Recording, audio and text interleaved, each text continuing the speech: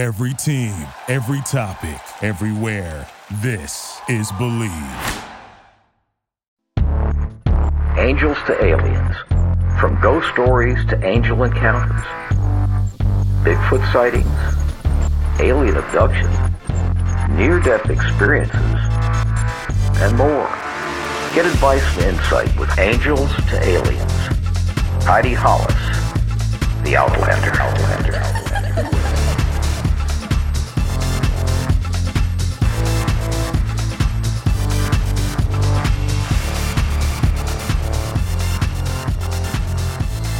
Welcome to Angels to Aliens with me, Heidi Hollis, The Outlander, here on the Believe Podcast Network, which is the #1 podcast network for professionals. And the question always is, do you believe? Join me now where we discuss the most incredible stories on the planet, from the paranormal to other mysteries. And I always welcome you, the listener, to send in your personal stories about anything out of the ordinary, or if you just like to comment. And remember, if you enjoyed this show, please subscribe and rate the show on iTunes. And we are available on your favorite directories like Spotify, Google Play, Stitcher, Luminary, and TuneIn. And you could always find us on Believe.com. That is BLEAV.com, and at Believe Podcasts. And know that you could always find me at one Heidi Hollis on most social media. Now, I've got a fabulous guest today, and I'm super excited to talk to him, and you're just going to love this conversation. I have Ralph Blumenthal, who is an award-winning reporter for the New York Times from 1964 to 2009, and he's written 7 books on organized crime, as cultural history, and he led the Times Metro team that won the Pulitzer Prize for breaking news coverage of the 1993 truck bombing of the World Trade Center. Now, and during the coronavirus pandemic, he contributed to articles to the Times and other publications and worked from home on his Barack Archives blog and Adventure in Democracy, and has given virtual talks on his new book, The Believer: Alien Encounters, Hard Science, and the Passion of John Mack. And this is especially what we're going to discuss today. How are you doing today, Ralph? Great, Heidi. Thanks for having me. Oh my goodness. I'm thrilled to have you on the program. I mean, your work, it's really difficult not to be a fan. I mean, you have done so much, and I am absolutely fascinated that you became fascinated on the topics of the aliens, UFOs, and John Mack. Can you tell us a little bit about your background and thoughts on these? Sure. Well, as you indicated, it was not my regular fare. 45 years at the New York Times. I was covering, and I did investigative reporting, covering the mafia, cops, crime, politics, a lot of things, Nazi war criminals, made a specialty of that for a while, very earthbound topics. But then something happened in 2004 that sort of woke me up or put me on a new track. And that was, I was a correspondent in Texas for the New York Times, and I picked up a copy of a book by John Mack, a Harvard psychiatrist. It was his second book, writing about his investigation of alien encounters. And that, really set me back. I thought it was interesting that a Harvard psychiatrist would be so interested and intrigued by the idea of people having encounters or being abducted by aliens, which he investigated very seriously. So I thought he'd make a great interview for the New York Times. I was kind of naive. I didn't realize how famous he already was. He'd been written up in the Times. He won a Pulitzer Prize writing about Lawrence of Arabia. He did a biography of T.E. Lawrence, very involved in Middle East peace talks and protested nuclear weapons. He'd been involved in a lot of things. He was pretty famous, very famous. So I thought I'd give him a call. And a few days later, I picked up the paper and saw he'd been killed. He'd been run over in London, looking the wrong way, and run over by a drunk driver. So that obviously made it impossible to interview him, but I reached out to his family and I got access to his archives. It ignited my interest. And I spent the next 16 years writing The Believer. So that's how I came to it. My goodness. So I didn't realize that you put that much time. That's really a lot of dedication. So you really took some serious deep dives into all aspects of the UFO alien phenomena, then even outside of John Mack? Yeah, well, I had to educate myself because, I grew up in an era of science fiction where everybody was reading, Ray Bradbury and Isaac Asimov. And I got really interested in that, voyages to Mars but it was fiction. Yeah. And so I put that aside when I started my professional career. But then when I,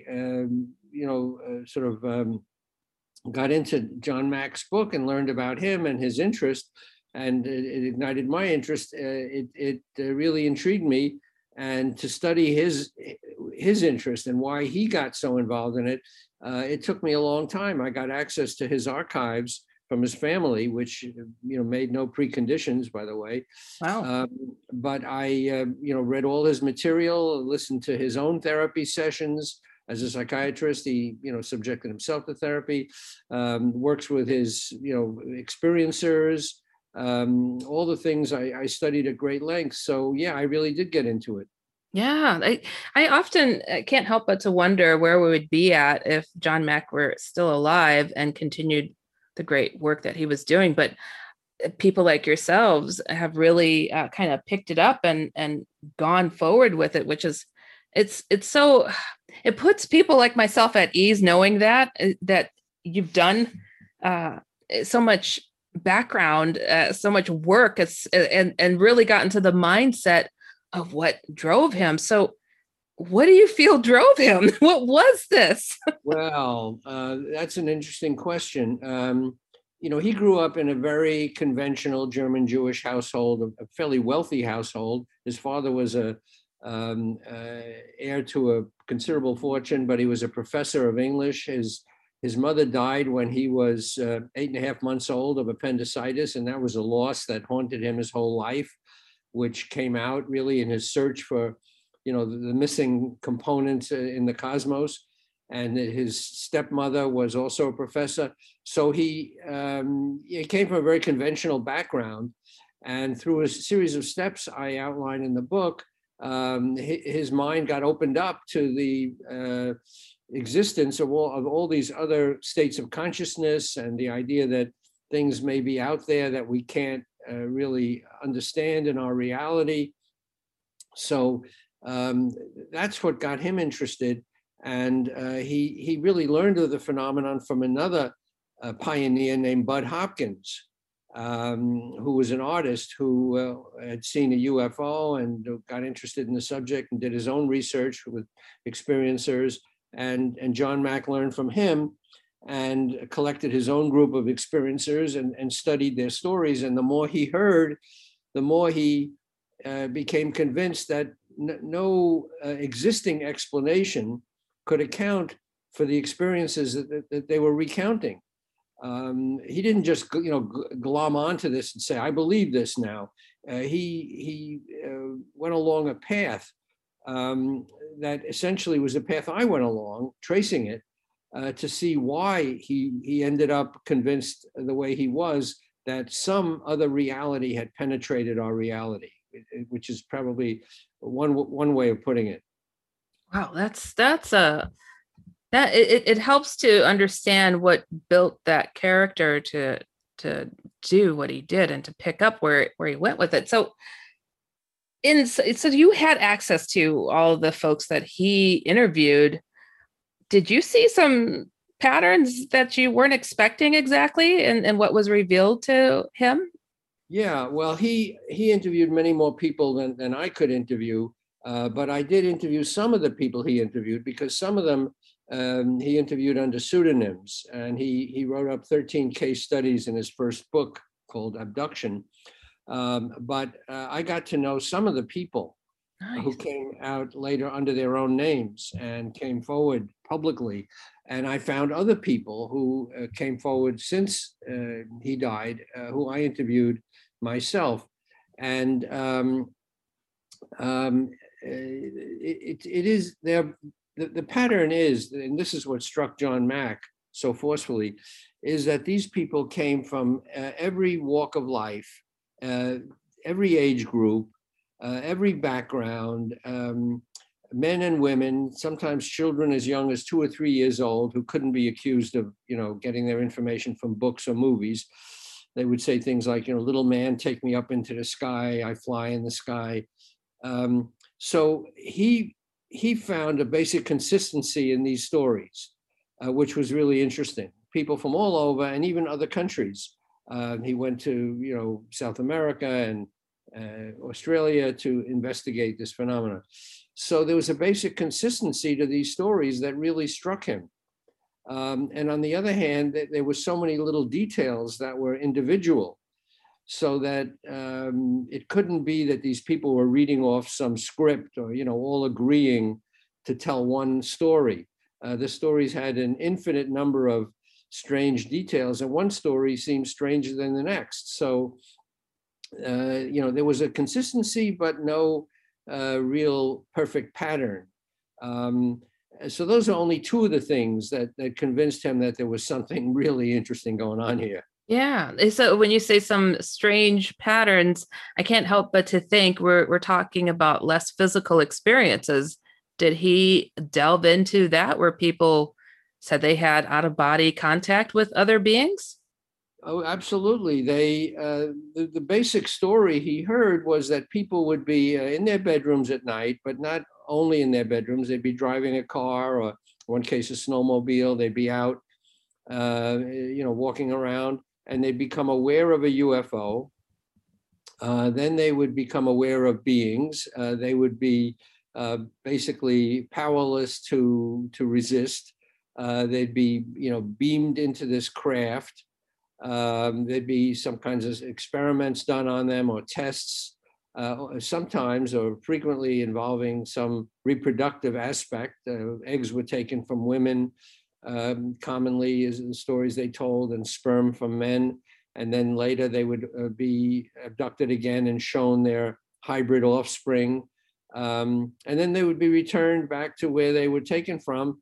And hours would have, passed without them understanding the missing time. That was a common aspect of their experience. So that's a basic core story that people told. But as you know, not always involving abduction. Sometimes people would see beings, they wouldn't go to a spacecraft.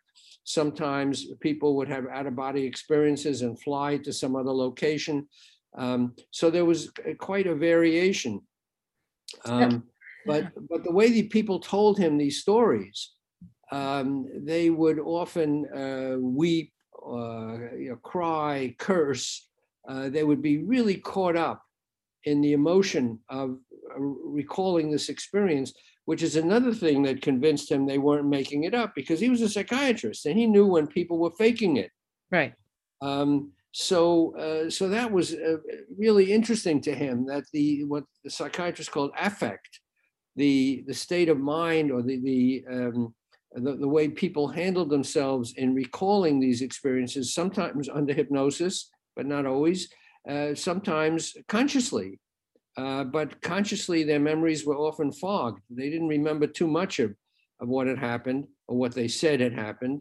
And when he relaxed them and put them in a state of not necessarily deep hypnosis, but relaxation, other details came back to them, and then that's when they would react so forcefully with the trauma of what they'd been through. Now, you say trauma. Was he noticing that this trauma was basically connected to the more abusive situations when these certain beings were experimenting?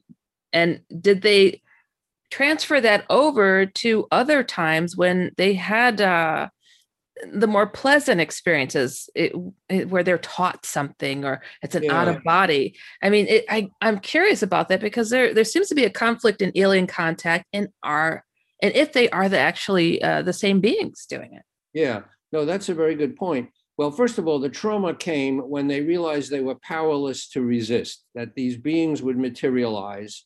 Again, this is the experience they relayed to John Mack and to other investigators. I'm not saying this is absolutely Right. true in reality. This is what they said happened, or what they remembered, or what they felt had happened.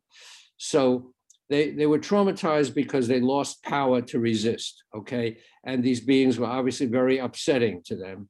But very often in John Mack's experience in talking to them, afterwards, they felt that they had been the beneficiary of some knowledge, that they had been they were more sensitive to the fate of the earth, let's say, the dangers to the planet from pollution. They felt in a way closer to these beings, to the sources of creation, to a God figure, or a benign power of love in the universe.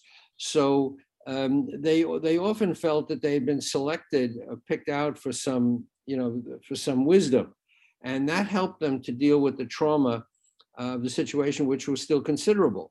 Now, other investigators like Bud Hopkins and David Jacobs, a history professor at Temple University, who also shared experiences with, or let's say, research protocols with John Mack and Bud Hopkins, were more focused on the trauma of these people's experiences, that the aliens were somehow evil and not there to educate, humanity.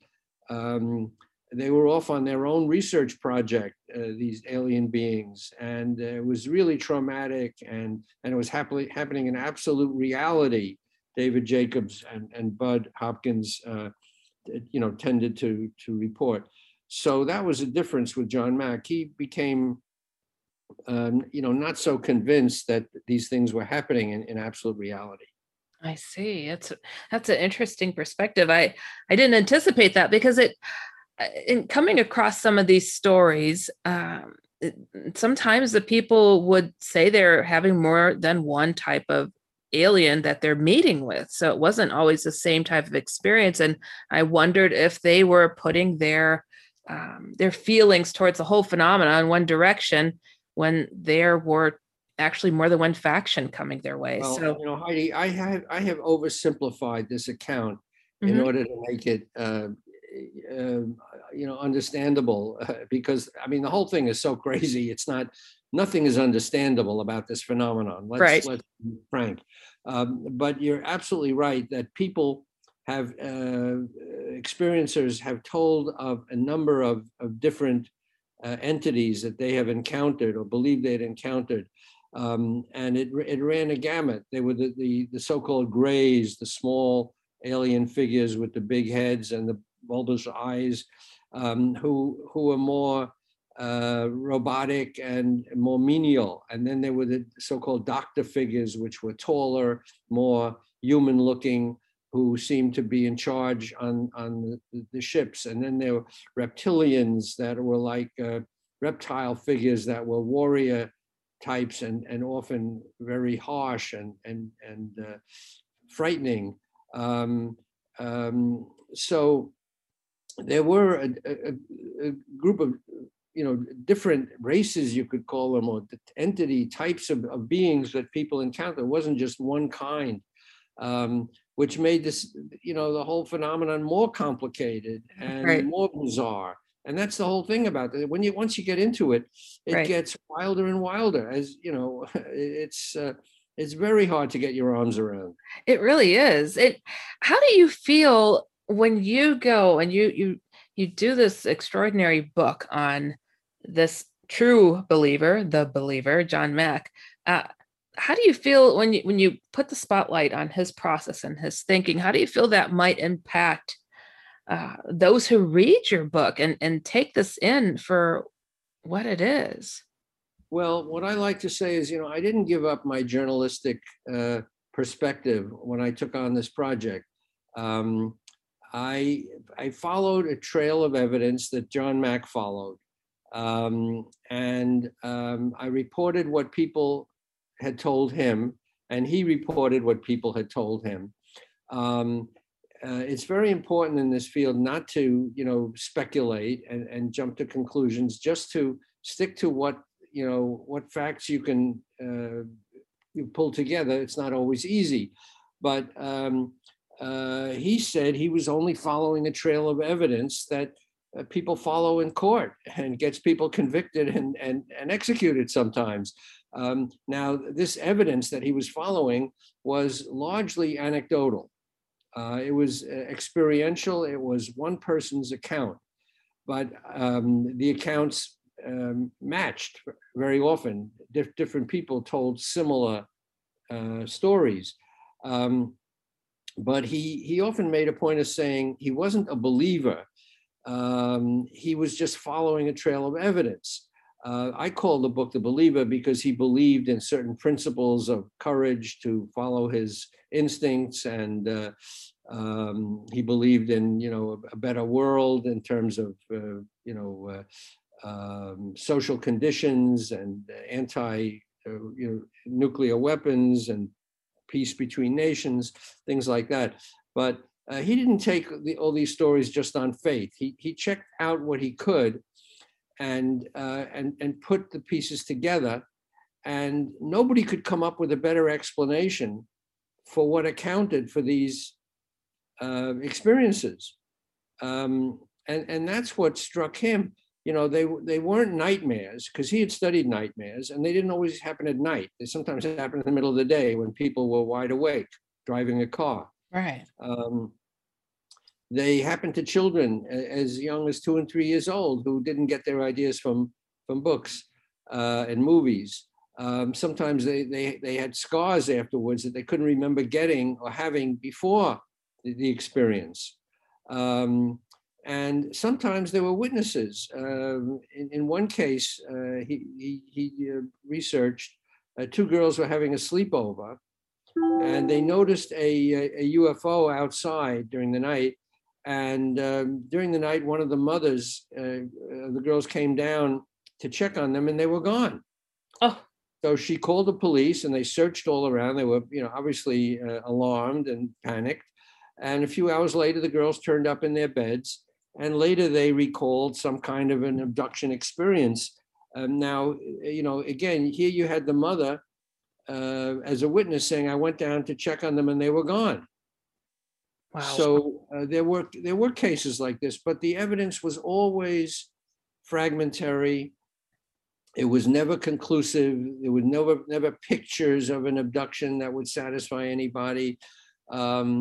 So that's what makes the phenomenon really so interesting, in my view, that it defied, conventional understandings of proof and evidence.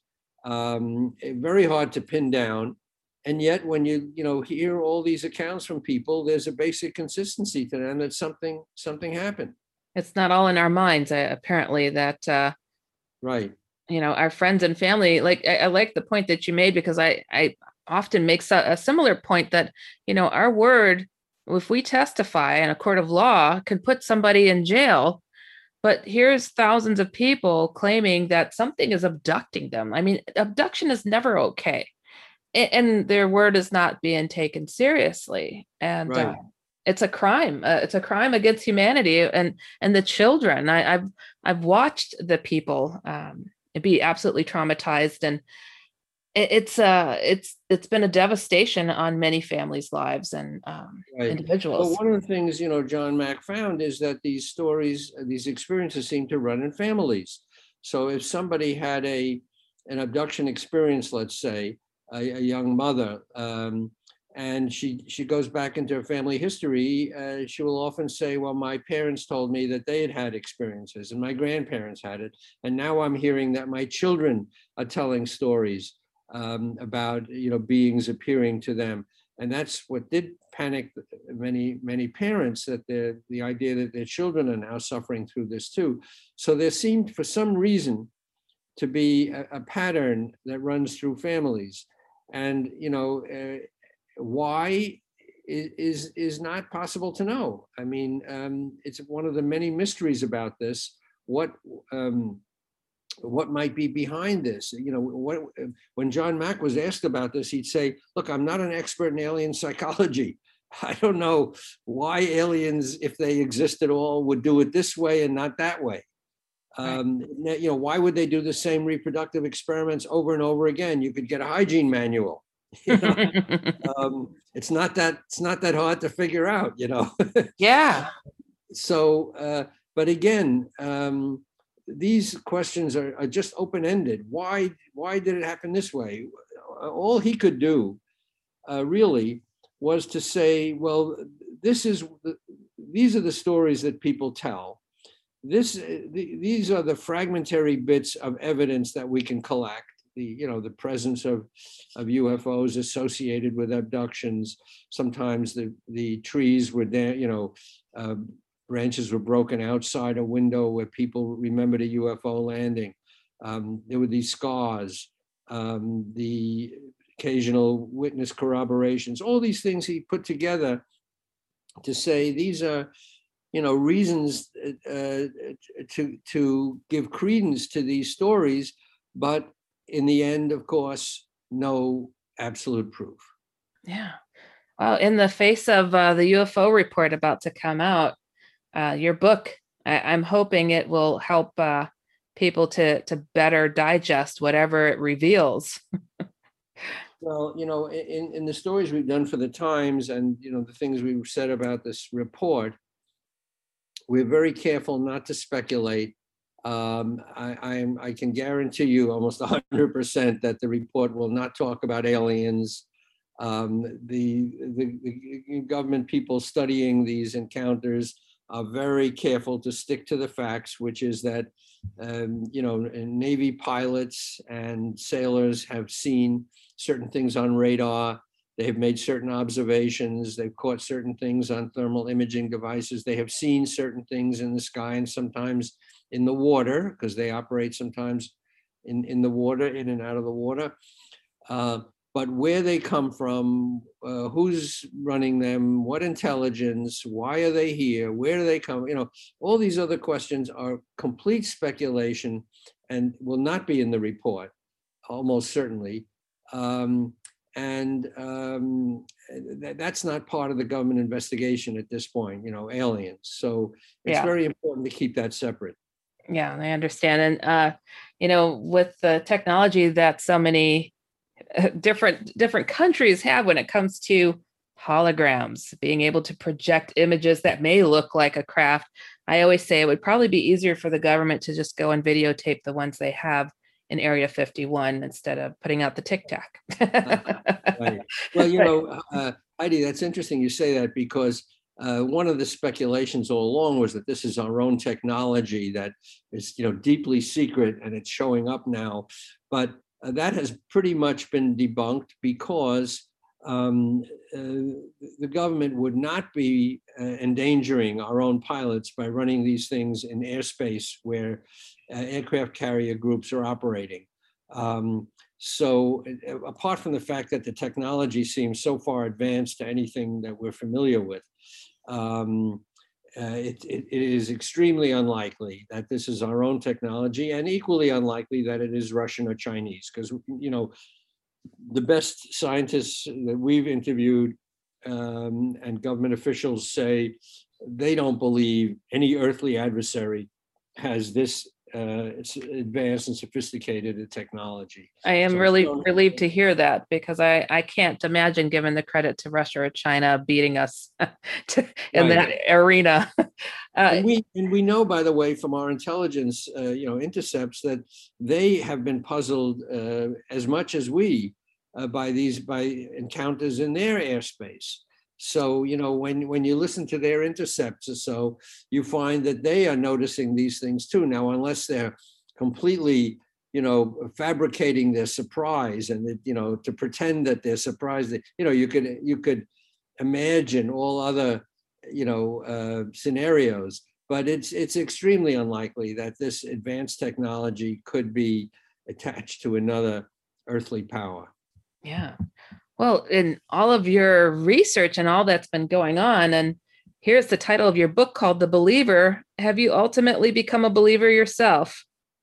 Well, you know what I say? First of all, the word is somewhat disparaging, and I deal with that in my book, because I don't want to let people think that John Mack was, the kind of gullible believer that would believe in anything. As I said, he believed in a better world and he believed in following evidence.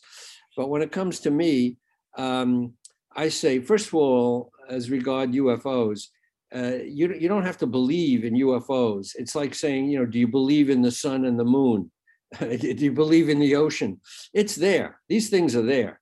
They are physical. They've been caught on, radar and thermal imaging devices, and they've been eyeballed by our, best trained observers, jet pilots, and by millions of people over the decades have, contributed their accounts, their reports. But we have physical evidence that they exist. So whatever they are, which we don't know, right? We don't know anything about them except they exist. But that is a big breakthrough in my view. And we couldn't have said that a few years ago. You remember that Carl Jung and others, called them archetypes, that they said, well, it could be, a collective delusion. It could be fly specks on the windshield. It could be swamp gas, reflections of headlights on the desert floor.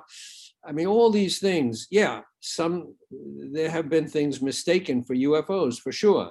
Satellites, planes, the planet Venus, but that's not what's showing up on Navy radar and what has been, actually captured by instrumentation.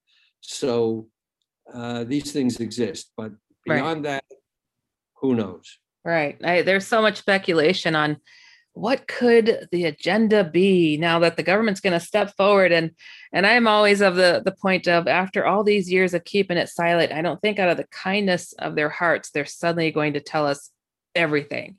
So they were pushed, they were pushed. Yeah. I think our story in 2017 exposed the fact that the government had a secret unit, the Advanced Aerospace Threat Identification Program. So they were studying it since at least 2007. And to this day, they gave it a new name, UAP Task Force, Unidentified Aerial Phenomenon Task Force. Right.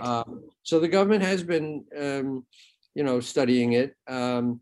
And not out of the goodness of their hearts. I think the people's, accounts finally caught up with them. The interest that the public has had, the media, for many years, the government was dissembling, pretending that there was nothing there or nothing to see. It was all imaginary. They were putting out disinformation. The government has not had a great, track record in this field. Quite now, I think it has become more forthcoming. People like Lou Elizondo, who we have checked out, and we regard him as a highly credible official, ex-official now, did a very good job of marshaling, evidence and intelligence on the subject. So I think we've come a long way. Some folks have told me, it's like, I understand the feeling of not trusting 100% what might be coming forth, but at least it's being discussed. At least it's on the table now. And it's like, we have to be appreciative for that. And I'm like, so I'm doing my best, Ralph, to hold on to that. The momentum keeps going forward. And I think it's pretty hard to put the genie back in the bottle. Yes, truly. But I have to tell you too, that this has just been so eye-opening, and I appreciate the work that you've done. And I know that you're going to be speaking at Contact in the Desert. How you're going to be speaking on this book, and what date and time are you going to be there? I'm going to be speaking on Saturday, the 27th. So it's a week and a half away. And I'm going to be doing two things. I'm going to be talking about John Mack's research in the field of alien encounters and alien abduction, and my book. I'll be sort of retracing his journey, to grapple with this mystery. It got him into trouble at Harvard also, by the way, which he was then cleared of any wrongdoing, but it was not a comfortable time for him. And then I'm also doing a workshop on the writing part of it, how what kind of challenges the story presented for a writer, how a biographer really gets into this role of dissecting the story of John Mack, and my own journey as a New York Times reporter, very used to different things than aliens and UFOs, and how I made the transition and what skills I brought to the writing process. So, and with time for questions, so people can sort of compare their own experiences to mine, people who are working on books, etc. So that's what I'll be doing at the Contact in the Desert. Wonderful. And so you're Saturday, June 26th that you're going to be. I'm sorry. Yeah, I was looking at the wrong day. June no, that's okay. Saturday, the conference is from the 25th to the 28th. Yeah, I'm speaking on the 26th. It's a virtual conference, so anyone can attend and sign up. And then there'll be a real-time Q&A, so question and answer period for to comment and questions. So it should be really interesting. And I'm very honored and humbled to be in an unbelievable lineup of people. When you look at the roster of people they've gotten who've been leaders in this field for so long, it's astonishing. So it'll be really eye-opening for me to be among them. Yeah, it's going to be a lot of fun. I'm fortunate enough, I'm going to be speaking in June 27th, so I'll be joining you. So it's going to be a lot of fun. I'm excited to watch and tune in to everybody's events as well. And how can people get a hold of your book and read more about your work? Okay, so the book is called The Believer: Alien Encounters, Hard Science, and the Passion of John Mack, published by High Road Books of the University of New Mexico Press. You can get it at any independent bookstores, and I love to give them a plug because they need help these days, particularly struggling. And of course, Amazon has it in stock, and you can get it on your Kindle or your device, so you can read it instantly. There will be an audio book July 13th, so you can listen in your car, or you can, if you have trouble reading, which a lot of people have contacted me asking me, I have trouble with my eyes. What can I, do to hear your book? And so the audio version will be out next month. So it's easily available. And my website is ralphblumenthal.com. And it lists the books, not just the latest one, other books I've done, and a little bit about me. So it's an easy way to get in touch, and a contact tab so you can reach out to me too. Wonderful. Wow. I want to thank you so much, Ralph Blumenthal, for coming on the show. This is a lot of fun and really insightful.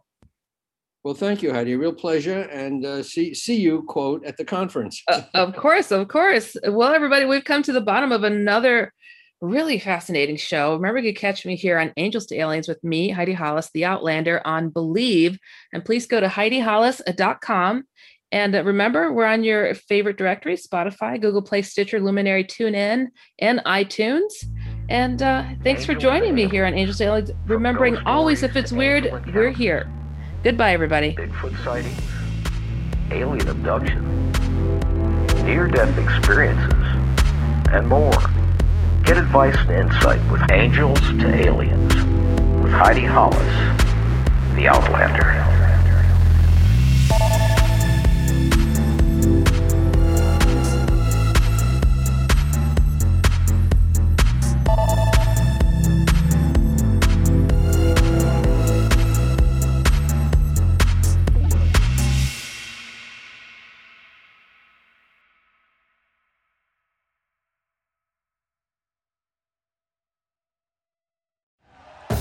Thank you for listening to Believe.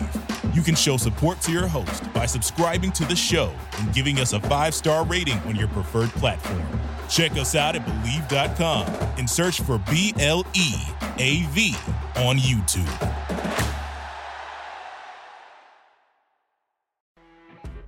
You know when you're listening to a true crime story that has an unbelievable plot twist that makes you stop in your tracks?